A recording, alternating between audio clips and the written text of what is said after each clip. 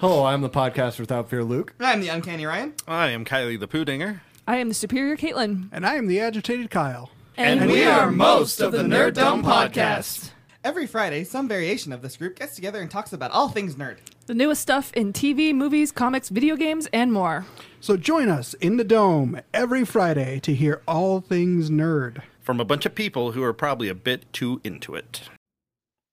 Hey folks, it's Andy, recording directly from the Anchor app. No, not a commercial, although still sponsored by Anchor.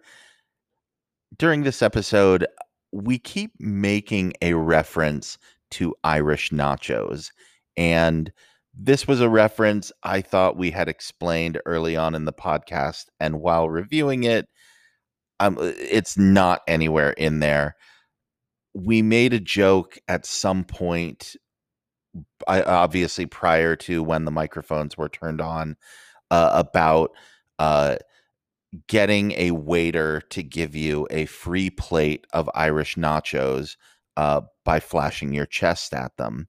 And so anytime we make a joke about Irish nachos, the joke is that Mark and I are pulling up our shirts and showing off our man boobs to waiters for Irish nachos. So hopefully that explains that joke whenever it comes up, because it comes up a lot. I hope you enjoy this episode about Skyfall and Irish nachos. Happy St. Patrick's Day. Thanks, everybody. Bond. James Bond. That's as bad as listening to the Beatles without earmuffs. Do you expect me to talk? No, Mr. Bond, I expect you to die. I think you can kiss your trade franchise goodbye. Hey, everybody. Welcome to another episode of Kiss Your Franchise Goodbye, our ongoing series talking about the films of James Bond, which we've called On Her Majesty's Secret Podcast. This week, we are talking about Skyfall. And who is we? I always forget to introduce us all. I'm Andy Wilson, your host. You can find me writing about stuff on Graphic Policy or Bleeding Cool. And with us this week, our usual gang of misfits and dope addicts. Starting with Mr. Mark DeLeon. Hey! Hello from Sicily. Hey! I'm Italian. Hey! Also not Italian with us, JB Flinders. We don't know what he is. You're Dutch? Yeah, Dutch. Yeah, Dutch. Yeah, Take over your village. A smelting accident. Huber Flavidagen. Huberstank. They used to be Dutch And- nachos. Thanks a lot, Brooke. And We Brooke, don't eat nachos in the Netherlands. who probably is Dutch or German or something Nordic. Nipple. Brookheim. Welcome, Nipple Brooke. is white European. Oh, was that my... I couldn't hear over the nachos. Hello. Yes. Brooke, I think that's my own doing. I'm sorry. that's okay. I'm very German. Very German. But it's yeah. only Heim. Yeah. We lost the other part a long time ago. Wie geht's es dir? Frau Blucher. Expression ein bisschen. Nicht sehr gut. Ich spreche ein bisschen Deutsch. Nine. I know how to say one thing in Swahili. Okay. Mimi Sapindi brown sugar. How dare you? I do not want to smoke cocaine. Wow. Once again, how dare you? Yeah, don't turn down the I don't the nose smoke it, I candy. mainline it. The brown sugar. The brown sugar. Mama say, Okay. Mama sa, Mama Well- kusa. Yeah. Okay. But we are talking about Skyfall, like the Eventually. granddaddy episode of James Bond. We talked about this like a year ago when we introed James Bond. Some of our favorites. This is our favorite Bond movie. For sure. And it ranks in the top for a lot of people, and that is because it is wonderful. Yep. Why does everybody love Skyfall? It is the perfect Bond movie, the perfect thriller, the perfect spy movie. There's just so much perfection in it. And I just love the way two characters are introduced to or I should say reintroduced to us, but we'll get to that. I just absolutely love the way they're reintroduced to the whole James Bond lore. Why do birds suddenly appear? I'm just really glad. It really is a perfect movie. It's really great in that no one takes a sock through a chair, even though there's lots of chairs sitting. So I was really like that first scene where he's sitting there with Silva in the island. I'm like, oh, please don't hit him through the chair. Just come up and talk to him, because Mark will freak out again. No, I love how he's like, you think this makes me uncomfortable, bro? You weren't here 2 movies ago. Rubco at my nads. Like, this is nothing. You can fill me up all you want, buddy. Ain't gonna do nothing. I had to film the entire gentle bro. I had to film the entire Quantum of Solace train wreck, so anything's better than that. Oh. That too. You're taking it too far. Wow. Jesus Christ, man. Yes. Over it. JB, what else do you love about Skyfall? Andy, we talked about this a little, and we've talked about it off and on through the last couple of years. I think it brings in. I think the inclusion of Sam Mendes was the best choice, because I think it brings in a different type of filmography. For someone who understands and Mark, you mentioned this, the nuance, right? Skyfall is a very nuanced film rather than let's just take advantage of action scenes and ridiculous stuff like that. It's got a lot more depth. It's the very Greek tragedy, mother and 2 sons kind of vibe, which I'm sure we'll talk about later. And I think we talked about this a little. The bad guy, I think Silva is great. One article I was reading said he's sort of like all of the Joker characters in one, right? He's the scary Ledger, he's the weird Leto, he's the goofy Jack Nicholson. He's all of these different characters rolled into one. And Andy, we talked about, and he's Latino like Cesar Romero. And how Mark they covered all and how Mark used to be before he was replaced by an Italian. Hey. Hey, it's a me. It's a Mark. Super Markio. But yeah, I think Sam Mendes is really the difference here. I think how he filmed this. I mean, there's nothing better in this movie than all those initial shots of Skyfall. And if you take, I like Martin Campbell films. They're great, but he does not put Skyfall like that in this movie, right? He doesn't have. Well, Yeah. I That's think my take on it too. I think what the franchise needed, and one of the criticisms I agreed with, is that there wasn't as much character development in Quantum Solace as there should have been. Mm-hmm. And here comes Sam Mendes, which is the king of developing characters. I mean, just think of the movies he's directed: American Beauty, Road to Perdition, which is to me criminally underrated, Revolutionary Road, which is absolutely brilliant, between Kate Winslet and Leo DiCaprio. Away We Go, which is a movie that I think should have gotten way more publicity than it got. It's such a beautiful movie. So like, he knows how to handle character development, and when you throw in action and wanting to feel what characters are feeling, if y'all haven't seen 1917 and not felt the panic, there is this one long scene that he does in that movie where if you're not feeling panic and sweating by the time that scene is done, you're not human. Now, Sam Mendes is just a brilliant director, and this franchise needed that because we needed to see some more development of Bond and the people around him. Right. That's exactly what we got. And the way Judi Dench was treated, and up to the point where she went out, absolutely brilliant. So this is the one movie that gives us way more background on who James Bond was as a person. Right. So it's the continuation of the origin story of James Bond. Yeah, that's one thing I really fault the entire franchise with, is that it has never felt like it has any sense of authorship in terms of like the auteur theory of filmmaking, that the director is the overall creative driver and force behind making a film, and auteur theory, like the sort of basis of it is like that every movie that the director makes is actually about themselves, and they're trying to say something personal with it. And we've never had films that really felt like someone like really cared about doing anything other than either adapting a novel or just sort of giving another adventure for James Bond to go on. And we've had good directors, we've had bad directors.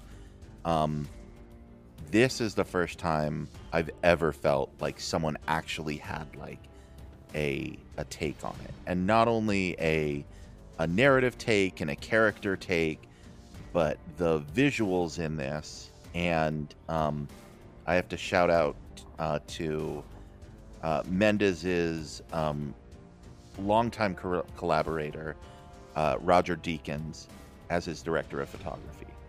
And Deakins is also known for working extensively with the Coen brothers, Denis Villeneuve, and he's just a fantastic director of photography.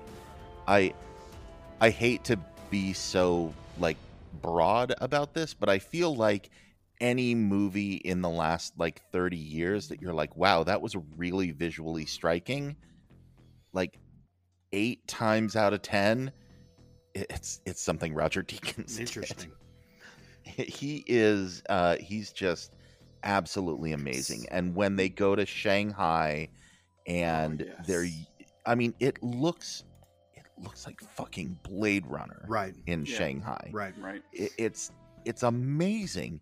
And it's like, no, it's real and it's hyper realistic, but it also looks kind of sci-fi and otherworldly.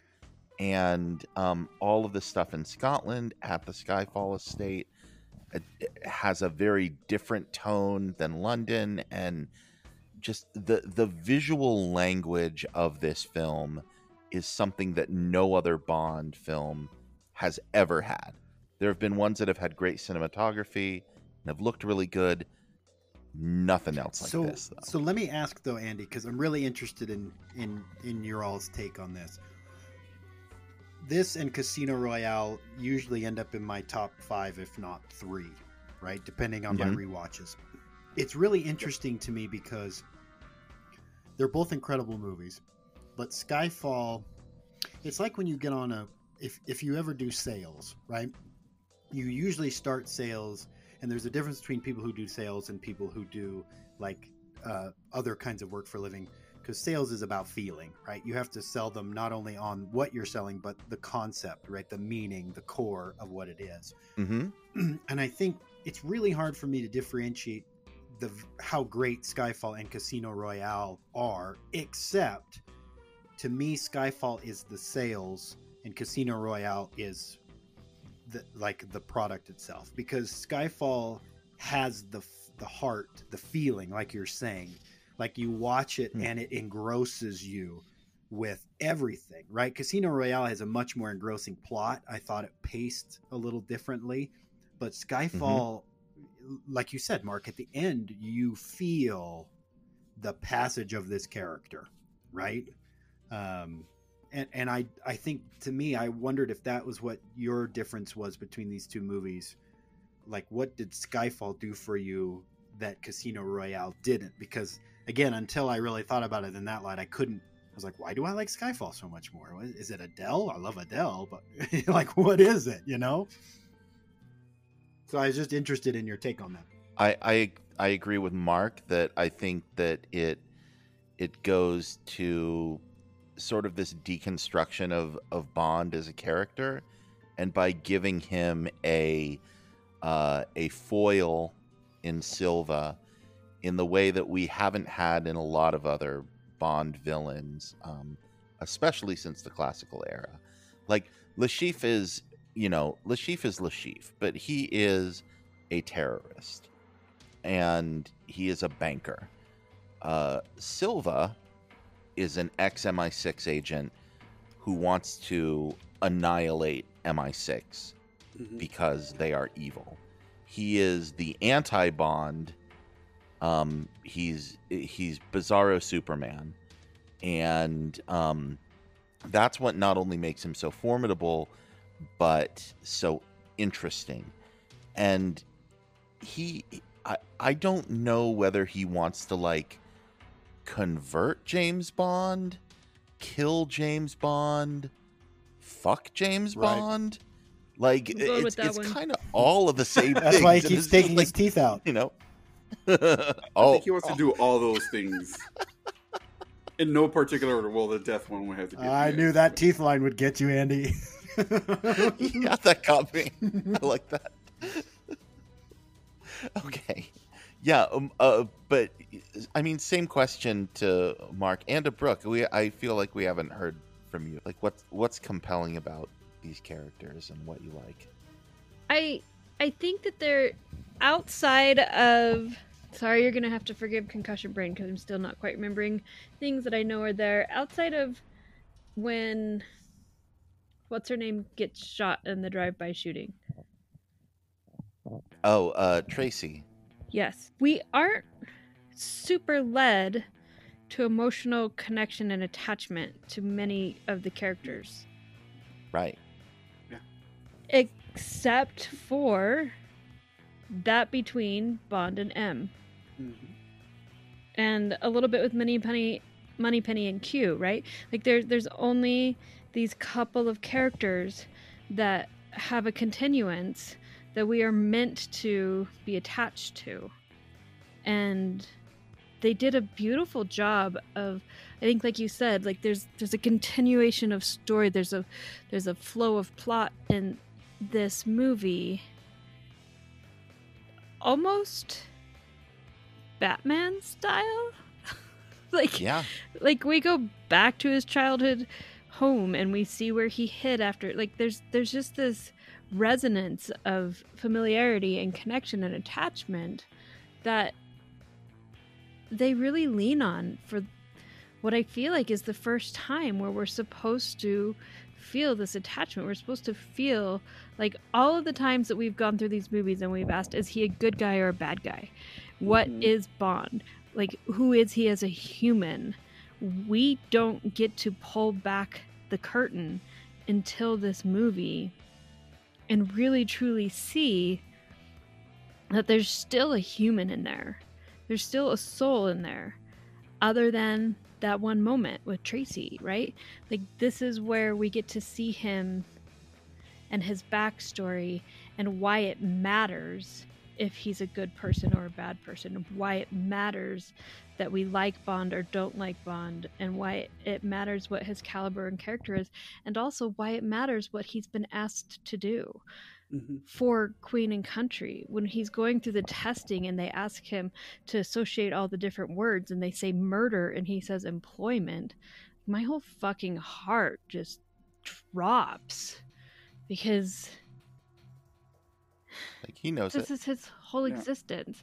And they say M and he says bitch, but like that's like the toddler being mad at his mom because that is the only emotional reaction that he has from attachment is to her in those series of questions. And it's really truly where we get to say, why have we been following this dude for this many movies over this many decades?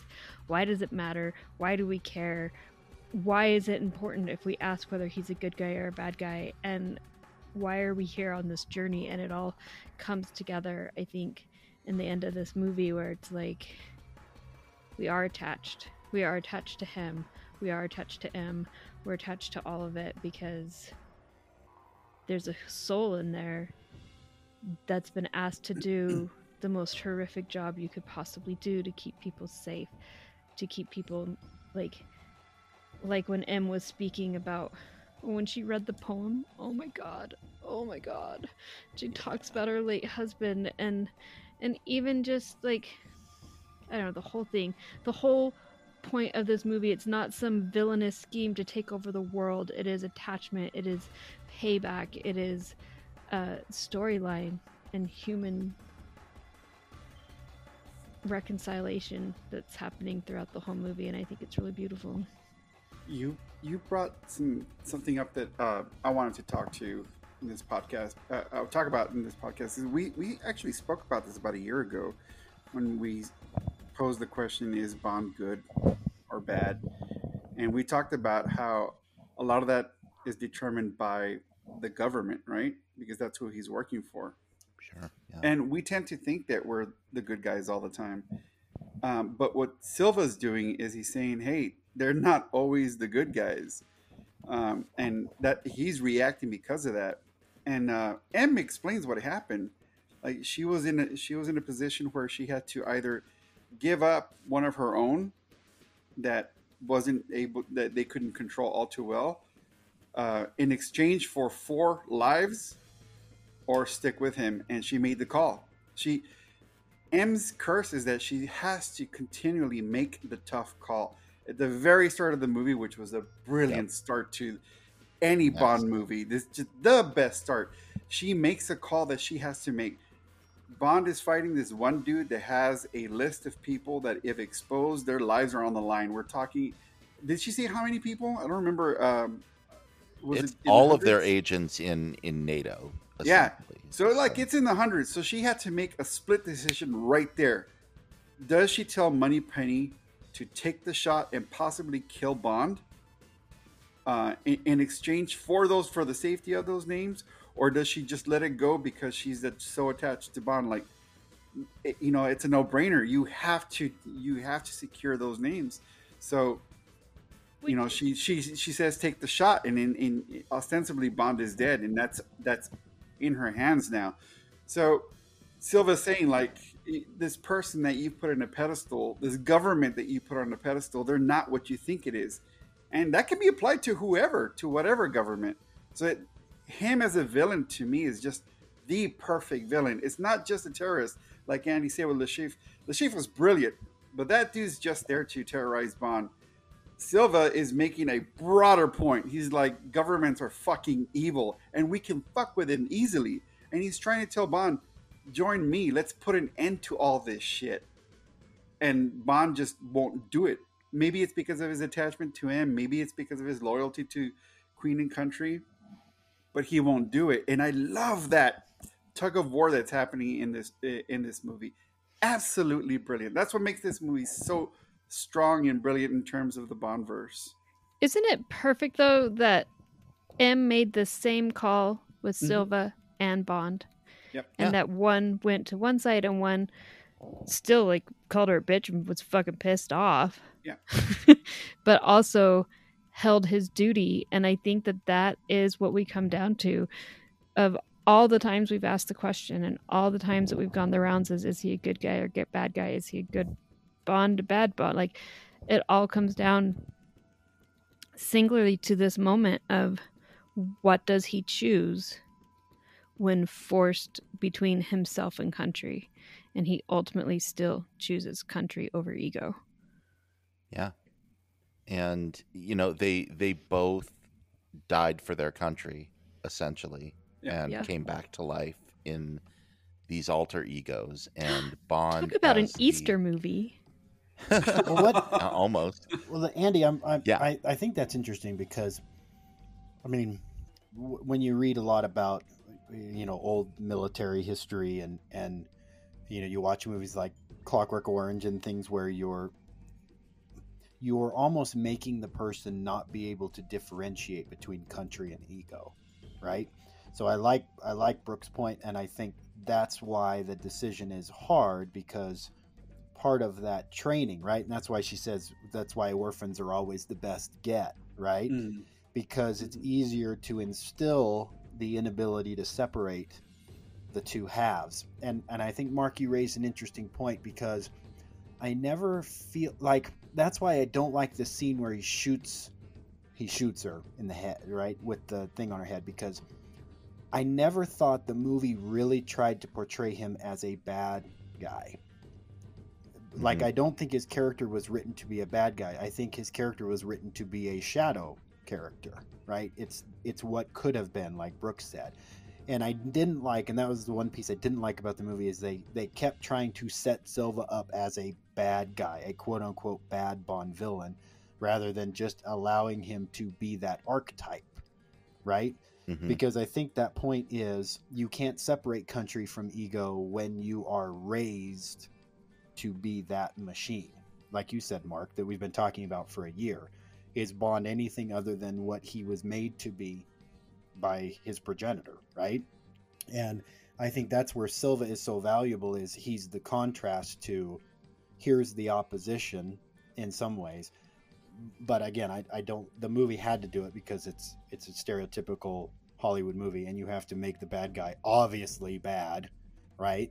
And in a lot of ways I wish they wouldn't, because then he could have been this really unique shadow part, right? And that was kind of I don't think that was to make him a villain, though, because doing what he's doing, he had to make a choice. Like, he had to make himself be feared, and he can't let himself be betrayed.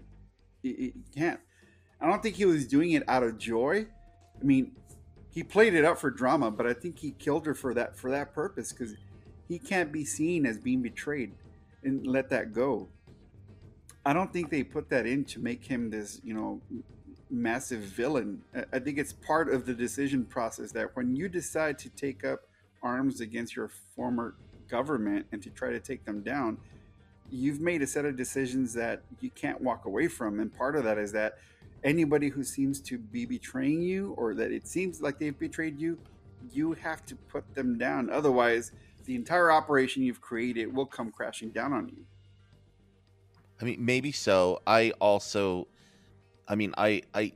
take a little more critical look at this, because it is the Bond trope.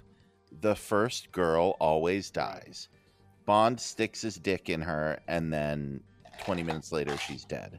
No, and he did Moneypenny first. No, he never did Moneypenny. Did he? No. In his room. With the shaving. He undressed her. Yeah. I mean, we didn't have a sex scene, but come on. You think they... Okay, well... Unless she is the maybe. most resilient woman to ever come onto him, her own goddamn self, and then not have sex with him. Okay, Yeah, well, 'cause I want to come on. back to Eve, because she's a badass. But what I saw in the other character, whose name I am blanking on, and I feel terrible, but Which one? she's only in 20 minutes of the movie. Severine. Severine. She's only in this like transition from Act 1 to Act 2, and and then they dispatch her. I do think either to signify this is a bad guy, because he just killed this woman. B, as Mark said, he's that ruthless that he will, kill anybody, even someone who maybe he has some sort of affection for, even a woman. But C, and this is where I quibble with it. I think, like, from a story perspective, the writers were like, well, we can't have her hanging around in Act 3, so Right. I guess she's got to die, because there's nothing for her to do. Right. That's my vibe. Because it's got to be, Yeah. And Maybe they could have sent her back to Macau. they absolutely could have, and they didn't. Well, But that's why they I'm chose saying to it. fridge her. Let me quote And, Melissa. They didn't have to leave her on the pier. You Melissa. can drop her off somewhere else, Mark. Just knock it off. Melody. Yeah, you're welcome. Yeah, they could have. So, but yeah, but they he could would have been seen as weak. He would have, but I mean, but Not that I need to make this clear. Not that I enjoyed seeing her die, or that I felt like it was necessary. A way to backpedal. Melissa would No, say that- you enjoyed but I- seeing her die. That's what Melissa would tell No, you. I just enjoyed seeing her because oh my god, she's gorgeous. But anyway, Yes, I understand why it was done because I mean, those of us who pay attention to what happens in Mexico, I mean, this happens all the time with the cartels. Like anytime anybody's even remotely seen as betraying anybody from the cartel leaders, they're gone. Not only they, Yeah. but their entire families. Yeah. So I completely understand why that decision was made. But I mean, could they have sent her back to Macau? Yeah, they could have. Yeah. But I understand why it was done. I don't necessarily think it's like the fridging thing. Yeah. I mean, we could obviously debate that till the end of time, but I am bringing it up because it is another example of, another dead woman with James Bond. Yeah. And anytime that trope happens, but I think this is the beauty of Skyfall, is for better or worse, it takes and concentrates every single thing about the Bond universe, and it puts it all very perfectly into this mold, and it never feels like they're just doing the checklist, which Right, is something right. we've complained about with Right, other yes. ones, like, oh, we've got to do X, Y, and Z. Right. They do all the things, but they, even down to that last scene where, Fiennes is the new M, and, Bond could have come in and thrown his hat on the hat rack for as much as a direct appeal that was to the original Connery Bonds. Mm-hmm. And, they do it all so perfectly. And to wit, they probably felt like, oh yeah, it's time to fridge a woman here, because that is what happens in a Bond movie, for better or for worse. But okay, so I'm going to So- counter with there are specific passages in this movie to let you know that we're not doing the old Bond. Silva saying, "Oh, those little trinkets that from Q Division." Oh, yeah. No, they that's do. not the way of the world anymore. Q himself saying, "Yeah, we don't do that shit anymore." We don't do exploding pens. Great line. Penny not being some, like weak little secretary that just does everything everybody tells her to do. She was an actual badass on the field. She freaking killed Bond himself. So Yep. like, there's a definite break. The fact that we have the original Aston Martin as a callback, and then they blow it the fuck up. It's a Ooh. definite break from old Bond. We're moving past old Bond. So I don't know. I When I saw understand this what in the Richard- theaters opening weekend, that was the thing people booed at when the car flew up. They were Yeah. so And I- mad. like, no, They not that applauded car. when the car showed up, and then they booed when the car. And I flew think up. I think to Mark's point, you could say it's redemptive that the Bond part of the movie is proactive, right? Oh, yeah. But I would still Yeah. say I lean to Andy on this because I still think there are tropes that, but again, it's hard to break that mold, right? You're still stuck Right. in, and that's where I'm excited to see the new one, because you started it with Casino Royale, you really hit it with Skyfall. Let's see if they've cleansed the trope wheel, right? Well, already the trope's been broken because we have a Bond girl who's actually moving on to another film. Like, that's never happened before. Well, yeah, Yeah. but I Like, mean, from one film to the but next. I mean that's the premise. Not as the that- same character. Yeah, that's the Not as the same that's character, the right? premise that I'm getting at is you've made strides with Bond per se, but you didn't necessarily make all the strides with the movie. So will the movie keep up with the strides you're making to get rid of the Bond tropes, or will you still have Poseidon theory? Here, you steer my hovercraft while I dip my wick in you, right? Like, will those tropes Okay, that is disappear? exactly the Poseidon theory. Come on now. Yeah, that's Frozen. wanna do Poseidon. that. But Do I that. think to Andy's point, I Frozen I penis. still did struggle with some of the stereotypical Bond tropes. Like, yeah, why did you go to Skyfall without an army? Never mind, right? But Yeah, that's okay. yeah, some of those things I hope. And that because it was a fun pond scene. was like 50 feet deep. I know, because Sam Mendes was like, check out that castle. Let's hang out here for a little while. Write it into the plot. Right. So, but yeah, I still saw some of those tropes like you did, Andy, redemptive by a lot of the things the movie fixed. But there were still one or two things that I'm like, Okay. Yeah, but I'd like to play that devil's advocate here. If the movies are progressing and still amazing as crap, do the tropes just make them better? If they're are people gonna be like? Is it gonna get a whole bunch of fanboys coming out of the woodwork? Like, that's not a Bond movie. You can't have a girl in Star Wars. Like, are we gonna lose some of it if we take all the tropes out? Obviously, refrigerating doesn't need to be one of them that stays, but can we keep some of these sort of in like throwback and honor of where we've come from and still make great, progressive, fantastic movies? Yeah, absolutely. And, Brooke, when you brought up Batman earlier, I actually think that the films that Skyfall is most like are Nolan's Batman Begins and The Dark Knight. Yeah. That they're both auteur-driven. They definitely have a take on the character. They have a visual style and a visual language to them, and made by filmmakers who think more broadly about filmmaking. And, but they're doing it within the confines of this one character and this one genre with very, very specific tropes that do have to be met so that people say, like, right. Oh, that is this thing. Otherwise, it just becomes a totally new movie. Right.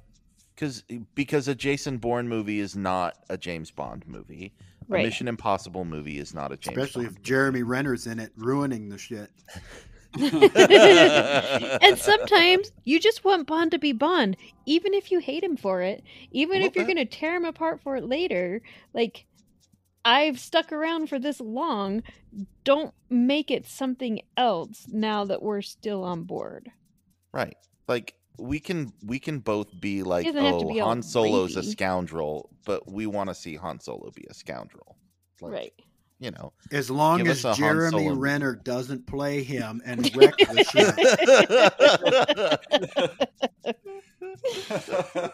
shit. Can you imagine Jeremy Renner as Han Solo? Oh my god. Oh, that would be like the worst movie.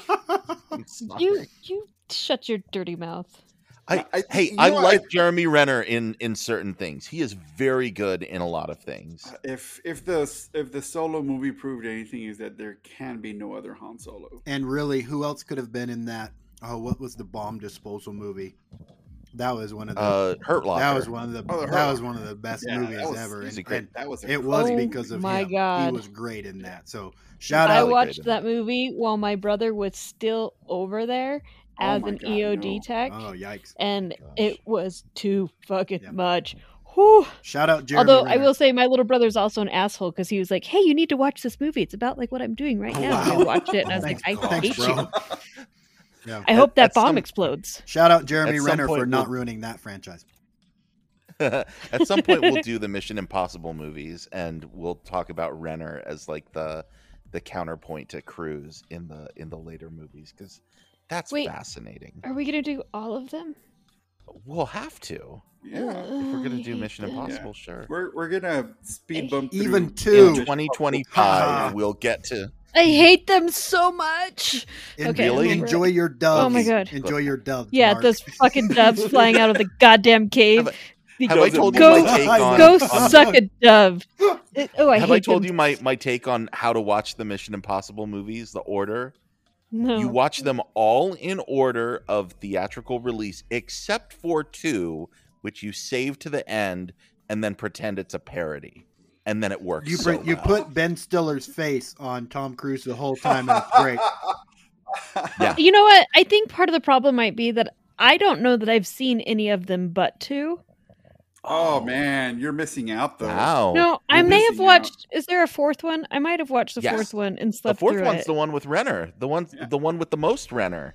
He's It's the pretty good in Rennerist. it. Yeah, It's the Rennerist. the Renner. It's the one I where they're like, rendered it hey, we're gonna unwatchable. make Jeremy Renner the centerpiece of the new Mission Impossible movies, and then like, nah, we'll keep it on Tom Cruise. Never mind. Watching Mission Impossible 2 is like watching The Godfather 3 and going, well, that's probably the best I'm going to see. Oh Jesus Christ! The Oh my Godfather. Godfather I will 3. never understand the purpose of that goddamn movie. Dad, are we in the mafia? Yeah. Or watching like Cars 2 and being like, well, that's Pixar for you. Like Andy Garcia, like Andy Garcia is the reverse. You of what just I've made been me saying this choke. time. He's a Latino pretending to be an Italian. Hey, that's good. Hey, we Good. did it! Ah! What is De Leon backwards? I But love it's in you, the shittiest cuz. movie ever. I hate that. And he's so horrible. All right, well, I'm not going to watch any of those until we have to for this show. Anyway, I'll- yeah. I'll let you know what I so think. coming in 2025, we'll do the Mission Impossible movies because we're already that scheduled out apparently. Anyway, Well, and he's back gonna, to and he's Skyfall. gonna keep, You'll and like he's gonna keep making movies, like you said, Andy. It's gonna be Mission Impossible 14, and we'll have to Yep. time it to the By then we'll release. be Oh my god, can we Yeah. please never do Final Destination? okay. Oh, yeah, yeah, I'll sure. be glad to not do that. Yeah, that's fine. That's not Final one I need to Destination do. 385. Yeah, no, We're we can almost do there. that. Starring The Candyman, finalist destination. also Jeremy Renner. In Scream. All right. Scream for your candy, man. Okay. Back to Skyfall. I will bring this back around to another thing that we skipped over because I want to talk about Eve Moneypenny and how badass. Ah, yes. Can I Yes. just marry her? Can I take her home Yes. and marry her and have Yes. babies for her somehow? She's the money penny. Oh my gosh, yes. We've deserved since day one. Yeah, She's delicious. She's everything. Yeah, she is. she is. Smart and fucking on point and just, God. And she kills Bond. AKA Jeremy Renner. Oh wait, sorry. She kills Bond, but she saves a ton of people. Like you watch that scene where M is under attack in the Yeah. Parliament briefing room, Mm-hmm. and she saves like that entire room of people Yep. before James shows up. Yeah, but she kills She Bond rocks. and she keeps going. It Yep. doesn't even fucking phase her. She's like, no, I'm going back into the field. Yeah, I'm doing everything I need to do. And she's like, she's just freaking solid. Yeah. Yeah, I can't wait to see how they flesh her out in the future. Yeah. God, I I want to ju- see her in the future. She's awesome. I Yeah. want to see her in the future. See her in the present. I'd too. give her some nachos. I'd give her what I get for nachos. Wait a minute. She'd- what She'd I say, "Sir, put those away. Nobody wants to see those." Nobody wants to see Why are those so low? Meanwhile, on the other side of the podcast, everyone is very Why do you have confused. pancake nipples? No. Are those your knees, sir? Sir, can you please cover up your knees? Those are some pretty hairy knees. What's going on? Anyway, Speaking of hairy knees, what was Um, your favorite part of the part where he's in Skyfall? I love montages of getting houses ready for obvious invasions.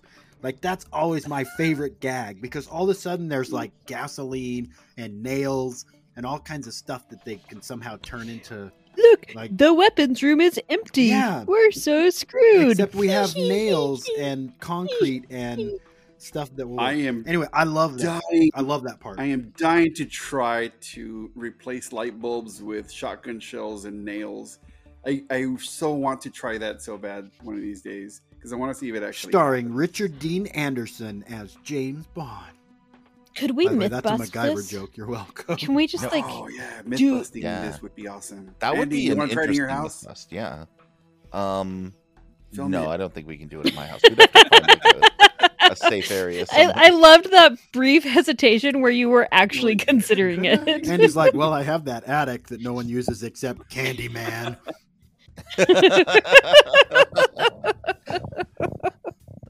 Yeah. Oh, well, I'm not getting my security deposit back. Sure, let's do myth busting with the light fixtures. Yeah, let's do that.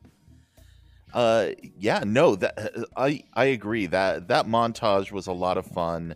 It definitely had like a Kevin McAllister vibe to it. Yeah, Home Alone. Yeah, but my favorite part of being in Skyfall is Albert Finney. Finney. Yes. Well done. Finney was so good in that role. He is just so perfect. Batman. What? Is he It's Batman? like It's just like Batman. Oh, it's just like Batman. Yes. Like I'm Alfred. when was Albert Yes. Finney in a Batman movie? What am I? Albert. what am I He was forgetting? Alfred. He was Scrooge Batman Albert. in the 1967 version, the musical Scrooge Batman. Your brain is love a it. fascinating place, JB. It's really quite empty most of the time. It's scary, really. Big. He was in the Big Fish Batman. Oh, It It was was. the Tim Another Burton great crossover. So, yeah, Finney's amazing, and I almost hate to call this a piece of trivia because many people know this, but that part was originally conceived of as a place for Sean Connery to Dun potentially dun appear dun. in the movie. Dun dun dun. Not Jeremy Renner. Joke still going. I'm so glad it was No. Finney and not Connery, and I feel like that is like kind of blasphemy, but I don't know. So they were really going to have Connery be? Yeah, he was. Benny? He was Yeah. going to be this random flat cap wearing groundskeeper in. It Gotham. was a I thought, am but so they glad they immediately didn't do that. Yeah, there was a thought, but they immediately said that they did not want to screw with continuity because that definitely would have screwed with continuity. Well, it would also take you out of the movie. What would happen if suddenly Sean Connery showed up and you're like, oh yeah, no, his name is what's his name? O'Malley. Or, Oh, O'Malley McTeague. Yeah, I don't. Yeah, I don't know. the groundskeeper. It's Albert Finney. But Albert Finney. if Sean Connery had shown up, then everyone's like, wait, is he James Bond? That's It would have been like if Harry and Hermione had seen Harry and Hermione. Yes, very true. If they would have named him Like, worlds groundskeeper, if colliding. they would have named him groundskeeper Willie, I would have allowed it to happen. If he would have yelled, "Grease me up, woman," and had Judi Dench grease him Grease up, me up, woman. that would have been worth it. But other than that, no. I'm with you, Andy. Suddenly, the ugliest man in Glasgow was not good enough for you.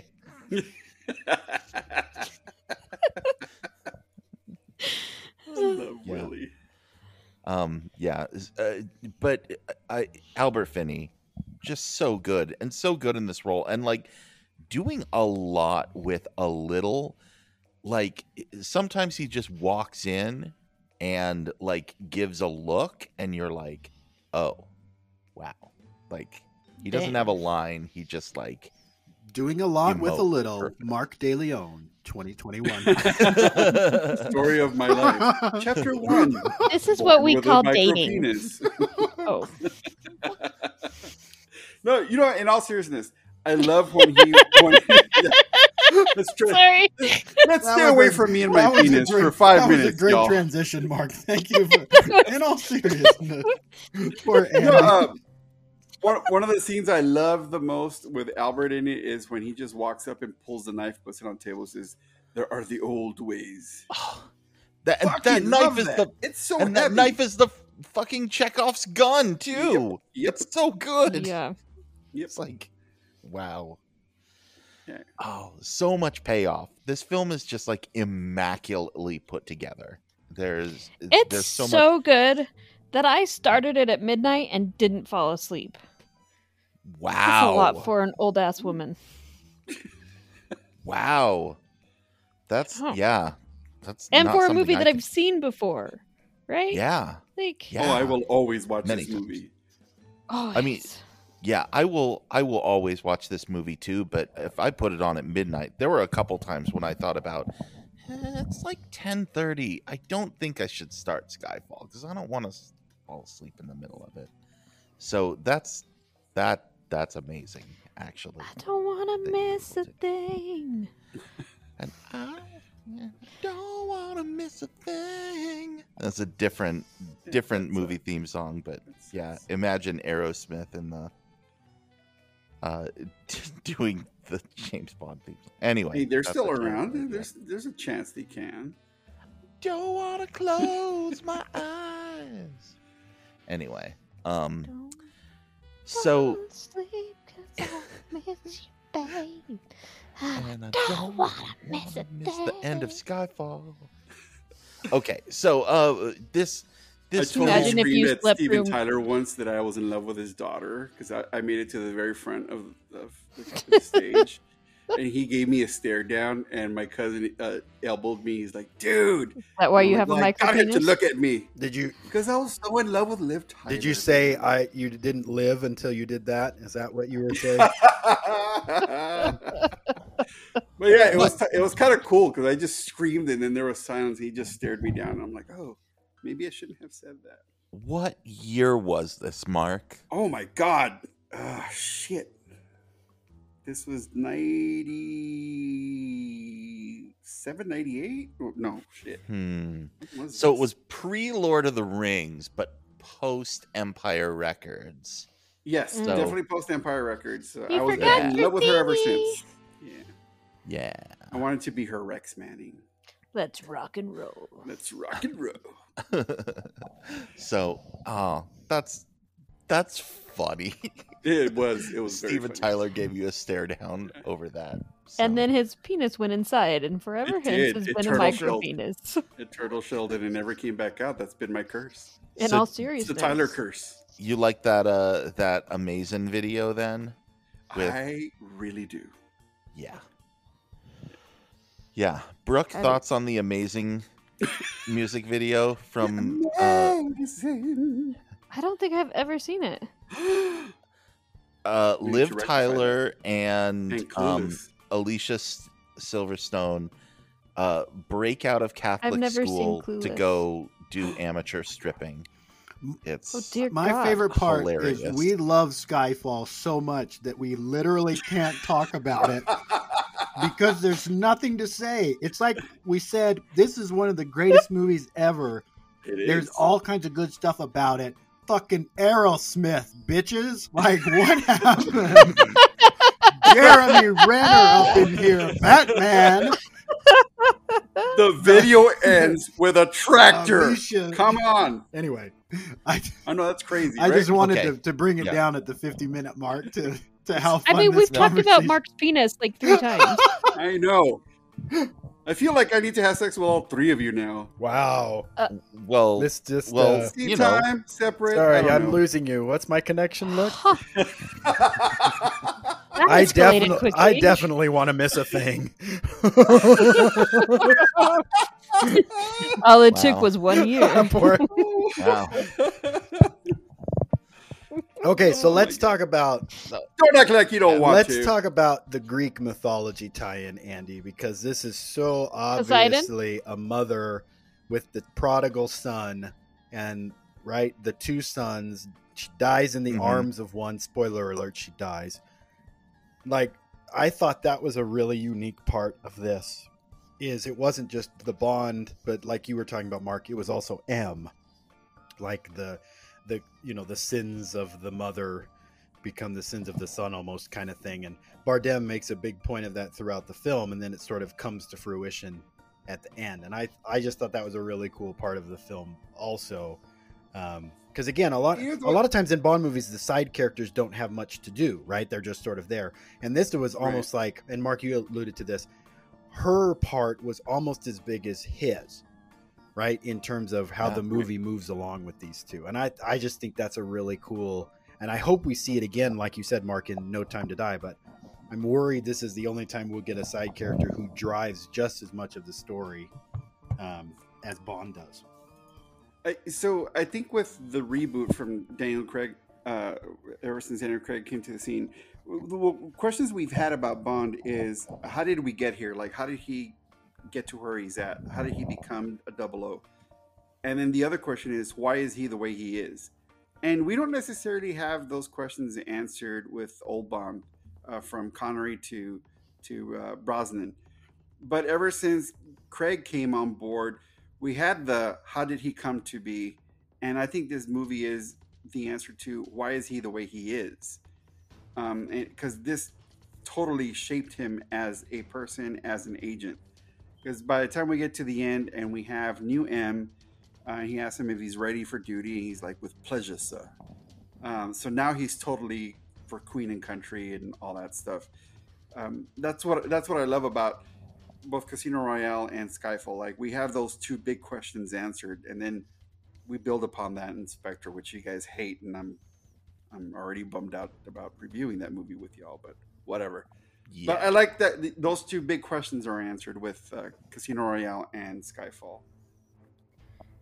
Are you talking about? You just mentioned Spectre. Is that what you just said? Yes. Yeah. Yeah. Yeah. Yeah. JB has a I problem with it, and I have a problem with him. It yet. I know. I have a problem with Oh, it. dude! We should do a watch party. I don't dislike Spectre. I dislike Quantum of Solace. Who's the one who didn't like Spectre? Was Me. it? Well, I'm a little bit bored by Spectre. That's a fair I don't word. dislike Yeah. it. I don't hate it. it retreaded. I feel I feel like Spectre stepped up to the plate and called it shot that it was going to be a home run, and then only hit a double. That's my only problem. Which is way better They than. called the ball and scratched on the 8 ball. Wow. So yeah, we'll get to it soon enough. Yeah, we'll hear what Brooke has next to say. next podcast, I teach everyone about sports analogies. Coming next on. I meant to stay whole, okay? Okay? I realized I screwed it up, and it was too late. Anyway, I was just talking about I balls. I hear couldn't you, stop Andy. saying It was balls. a little, but again, it's kind of like Quantum. How do you follow a great movie? Right? So Yeah. that's what I'm kind of with you there. Yeah, I think there are a lot of really interesting issues that they try to bring over from Skyfall, and they just aren't as developed anyway. So I have this other sort of grand theory of like this later Bond that specifically I think they are interrogating the use of, or the utility, I should say, of human intelligence, of having an agent in the field. This comes up a lot. I mean, even starting in the 90s. And that's one of the interesting things when M shows up in GoldenEye, they call her like the queen of numbers, and like she's going to use algorithms and whatever, and she calls Bond a dinosaur. And by this movie, she's like defending, the status of 00 agents and how important it is. And I think they're still interrogating that, and they continue to do that, especially in Spectre. Yeah. And the character that Hot Priest plays in that, like, we'll get to talk about all of that, but I think it's sort of the question, and it's a meta question about the franchise. Like, do we really still want to do this? Right. And the answer always comes back being, yeah, we still really want to do this. Right. So it's in that voice fine. too, because I love when you do that voice. We really want to do it. Yeah, we really yeah, want to do we're- this. Unless yeah, it's we want to do unless this, it's yeah. Jeremy Renner. No, Then we poor Jeremy Renner. Jeremy Renner. Yeah. Is James Jeremy Bond. Renner as Irish Nachos, the next bad guy in the Bond film. No, that's a Bond girl, except he's a Bond guy, and his name's Irish Nachos. And he has Why is everybody always after me, nachos? Yeah, exactly. There you go. See, yep, With Mark picked up groundskeeper the bit. Willie as the ghost of Sean Connery. Yeah. So. Yeah, I like that, Andy. I mean, that's kind of the same. Spectre was fine, right? It was fine. I watched it. I thought it was fine, but it didn't. It was the Quantum of Solace thing. I'm like, I kept waiting for it to take. Fine, the we'll next get to step, it. But it was. Yeah. Okay. I liked that part of the movie. I didn't like the whole like I'm the author of all of your pain, et cetera, et cetera. I'm like, bitch, you didn't have anything to do with Raul Silva. Like, what are you talking about? You did not. And But he killed his. Well, let's not get ahead of ourselves. okay, we'll talk about Spoilers. that. Which movie had the Komodo dragon? This one. Yeah. This one has one, a- did you and the not watch freshman movie? with This one Matthew did. The Broderick. freshman. Yeah. It was Maximilian There Schell. she is, your Komodo dragon. I love any movie with an unnecessary Komodo dragon because there's a Komodo dragon union somewhere, and they're like, guys, it's been like 6 months since we've had a Komodo dragon terrorizing someone in a movie. Can we? I think they protested this movie. Like, we're not all bad. Hashtag not all Komodo dragons. They keep painting us in a bad light. Look, But just we will because eat we you. took down one, What, like in the one back of a Macau Volkswagen? gangster. Thank you, Brooke, for bringing up my favorite joke once again. No one ever gets it, and it makes me so sad. I say it all the time. I love that joke so much. I do too. Thanks, Ben Affleck, for Everything. For Jiggly. for that existing. joke in Mallrats. It's Geely. As a Jiggly, if Anyway, you watch it, try to carry coffee. Okay, I've actually never seen that one either. Yeah. Definitely not a Brooke, West. we need to hang out. You need to catch up on movies with us. Let's hang out. Yeah. The other thing I wanted to bring up, specifically because we were talking about Macau and we talked about Shanghai. The other thing that I think is interesting here is the setting of the film in China. And not that Bond hasn't ever done things in China or Japan or the East before, because he definitely has. But this, I feel, was a very, very intentional play to go for the Asian cinematic audience. Bond has never had like a giant international Yes. footprint's Oh. the wrong thing to say, because Bond has always been big in England. He's always been big in America, but not so much in China, Singapore, etc., which are increasingly becoming the big movie markets. And, most big American studio movies of this size now are expected to make as much or about the same, sometimes even more, overseas than they do in the US. And, Bond has never had a real footprint there. I feel like in the same way, Mark, cover your ears so you don't flip the table. Iron Man 3 had a lot Iron Man 3 had a lot of specific product placement for Chinese products, and like an entire subplot about like Chinese side characters that was not in the American version. Skyfall doing those scenes in Shanghai and making them look so high tech and so cool, and in Macau and making it look as awesome as it did, I think was very much a play for that. And I think that it's a recognition of the need to, go for an international audience outside the US. Having said that, Andy, I am disappointed that they did not jump on the opportunity to film a scene with a sunken battleship with lopsided furniture inside of it. That's just missed opportunity, man. Isn't it funny though that they try to drive so much revenue to a film in China, and then the Chinese censors have to edit a whole bunch of the movie so it's not seen in a negative light? Like, didn't they have to cut all of the violence and prostitution in the scenes And the Komodo dragons? No, they kept the dragons for some reason. They couldn't be prostitutes though. The dragons are the Komodo Dragon Union is based in China. As long as they weren't prostitutes, they could use all the Komodo dragons. Those dragons must keep their They're pants like, on. we have 3 conditions for this movie being released in China. It has to show China in a positive light. But no we Komodo need to do something dragon. cool in our casinos in Macau, and you've got to have Komodo dragons. The Sino-Komodo dragon relations in Asia are quite strong. Yes, indeed. So I agree. Okay, but you were saying did they have to cut? I think they cut the this? security guard getting killed in Shanghai.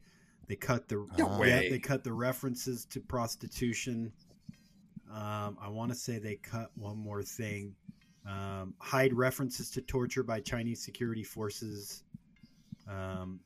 Anything that's morally or politically damaging to China. Snowflakes. Yeah, but just snowflakes. So, I mean, again, they're fairly minor. That wouldn't fly here in the U.S. of A. It's fairly minor. America. James You know Bond what they is needed. canceled. they needed that sheriff in I this think it's movie. I think it's really it's interesting though, because Javier Bardem's entire character is a relatively anti-government. What the hell component. is wrong with you? Yellow Billy's not letting no dragons come in this movie. I'll tell you what, boy. That's possibly the worst Italian accent I've ever heard. I'm not gonna lie. Could you imagine if Sheriff Pepper showed up or some character like that? What if like Vince Vaughn just showed up in the middle of this movie being like, "Hey, I'm an ugly American. I'm terrible." And then he high fives Like- Owen Wilson at a cafe. Yeah. Yeah. Yeah. Like, you know, I'm gonna buy that little prostitute. He comes it would totally he not. comes fool out and me. he's like, "Turn off the charm. I'm immune, Daniel." Like that kind of thing. What are y'all eating? Octopus? Ain't no Big Macs around here? Oh my gosh. Yeah. So Actually, I kind any- of heard something like that in Italy. That's embarrassing. to the point of the international box office, though, this movie made Holy smokes. on It crossed $1 billion, didn't it? Oh, I mean, overall. it crossed 1.1 billion overall. 806 million of that from outside the U.S. A Thank lot you, of that Adele. in Britain. Britain was like almost 300 million, if I remember That's correctly. This is still in the like top 10 British box office movies of all time. Deservedly so, man. This movie's fantastic. Yeah, it's really, and it really doesn't even good. have And it- Aerosmith. Thanks a lot for the side chat. That's the one thing it's got going against it. Yeah. No, it made a lot of money in Asia Pacific too, Andy, didn't it? It wasn't it equivalent? Yeah, it did. Yeah, it was fairly. I mean, so like, yeah, 800 million worldwide. So like, 300 some odd million in like the UK, Europe in general, and yeah, like $500 million in Asia. So it worked. People love this movie across Asia. So this was, good call by them to, film those scenes in Shanghai that make it look like it's Blade Runner. Andy, I'd be in the not too distant well. future. I'm interested in that too, How about because that I swimming always pool? feel like you can't. I always feel like there's more to it, right? Like it can't just be that you film it in China and it makes that many more people interested in it, right? I mean, is there another machination at work? Like, is it just extra marketing dollars? Do they do lots of billboards and commercials and the like? Like, I always feel like there's more to it. You know what I mean? I think that there are also okay, let me say this in a way that is going to be less problematic. The American cinematic audience has definite like tastes, Right. and things that they like and things that they don't. And there are conventions that they like and conventions that they don't. And I think that the same is true for a lot of other countries, though I won't generalize quite so much. And I think if you watch movies that do really well overseas, or that are sort of at parity with the U.S., you look at Avatar, you look at Aquaman, you look at the Fast and Furious movies. You look at basically everything James Wan has ever touched. Speaking of Aquaman, there's just I don't know, a sort of like je ne sais quoi about like what folks are looking for that does really well with a lot of those audiences. And I don't think it's pandering. I think it's just understanding what the like aesthetic sensibilities are in various places. And it's ultimately why Marvel has been so super successful, is they're able to find this weird like lowest common denominator that everybody loves. Well, and you and I talked about So- this last year, I remember, because we were talking about how Mission Impossible Fallout was one of the best soup to nuts crafted action film ever, right? Like it Absolutely. lacked for nothing. And I remember a part of what we talked about is how does a movie that great, granted it made like 150 million here and made maybe 250, 300 in outside of the world, right? How does a movie travesty? Right. How does a movie so like good. that? I mean, granted, Tom Cruise is huge in China, still makes tons of money in China. But I always feel like there's more to it. Like, is it because it's a niche film, whereas, like, it's not an R-rated film, so it's not that niche. Like, what are the other? That's why I appreciate you answering the previous question, because I always feel like there's something else going on that allows a movie to make $1 billion worldwide, whereas a movie like this, like Fallout, makes 400. You know, and again, it's the same push in the China market. Because they push Tom Cruise movies like crazy over there. They don't necessarily always film there. But yeah, I harken back to that conversation going, I don't know that we had a great answer then either. Why some movies, even when they're marketed in Asia Pacific extensively, granted make double what they make here, but not to the extent of other places, whether it's release date or what. I think it's also just sort of nailing something that's in the zeitgeist as well. Okay. I'm going to say something that I think is going to be kind of a downer. I don't think we're ever going to have another movie like Avengers Endgame ever again. I think there will be other movies like Avatar. I don't think there will be another Avengers Endgame. In what way, though? In that there was so much anticipation and so much hype and so much collective goodwill wanting to see this film and have it be sort of everything and have it be this like redemptive moment. Everybody was like, God, we just really need like a win culturally. We want to go out and we need this like balm for our souls to make us feel better because everything is so crappy. And I think that given the challenges of movie theaters and now with movie studios experimenting with day and date on streaming platforms instead of just going to movie theaters, I think a lot of people are going to stay home from big event movies from now on because they're just not going to care to see it if they can, like, you know, watch it at home. Right. And so I don't think it's the same experience. I think seeing Avengers Endgame in a crowd and everybody going crazy when T'Challa walks through that portal. Right. And when Spider-Man swings through that portal, and when fucking Mjolnir flies through the air and Captain America grabs it. Right. Like, people are I just that movie is like algorithmically created to like poke people's pleasure centers and brains to release the like largest amount of dopamine possible to just make you feel good for a moment. And when you're in there collectively with a crowd, it is intensified. And I don't think as many people are ever going to go back to the theaters. I don't think we're going to have that same sort of thing. Now, I could be wrong. I think, if anything, I actually think No Time to Die might bring everybody back. Yeah. Might be a film that could do that. I don't want to put too many hopes on it, though. Yeah, and you run into the I think the difference, and I was thinking about this, you know, because they re-released Avatar because they wanted to be tools and take over the top spot, even though it's 33% the movie that. I mean, basically, Avatar is Pearl Harbor with special effects. You know what I mean? Like, I can't stand the movie. Fern Gully and Pocahontas. I just can't get into it. Yep. But you know, you're right. I think the infrastructure was changing before Endgame, and I think Endgame was a blip in the radar of how that works.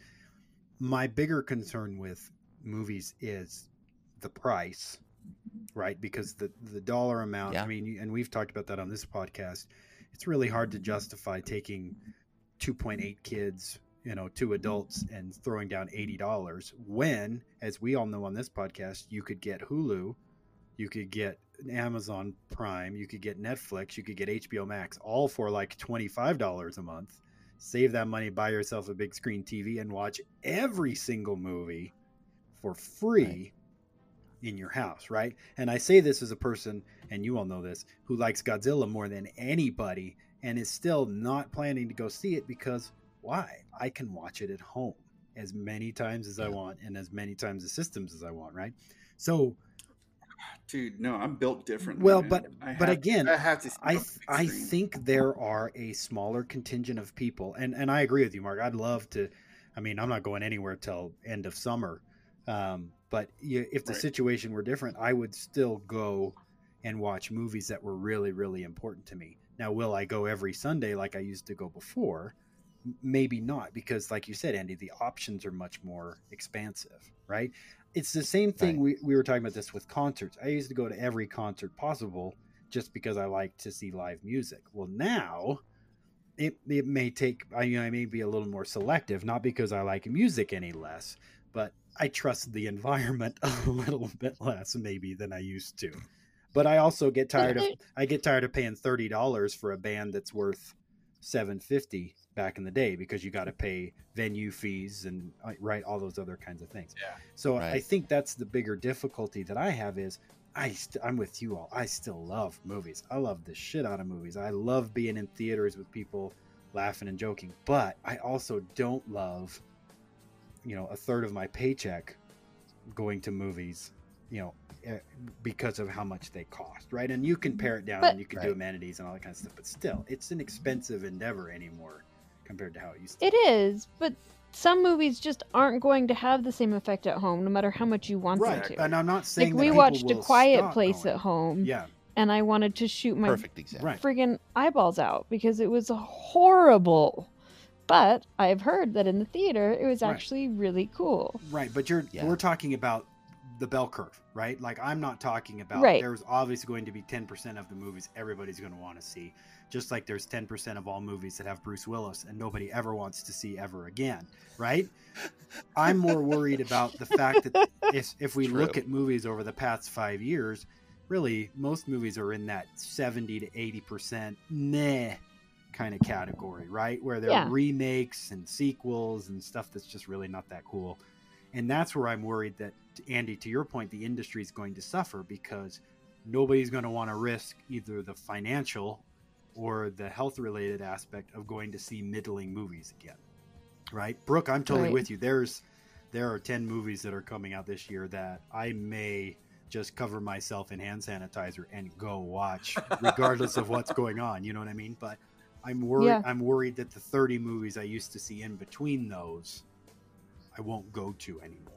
Right? Yeah. I mean, we watched Raya and the Last Dragon last night with my kids here at home. So good. And like my whole body was just like, I wish this was on a giant freaking screen in front of my daughter for her to watch and be surrounded by other girls and watch this movie. Like, it was beautiful. But you're right.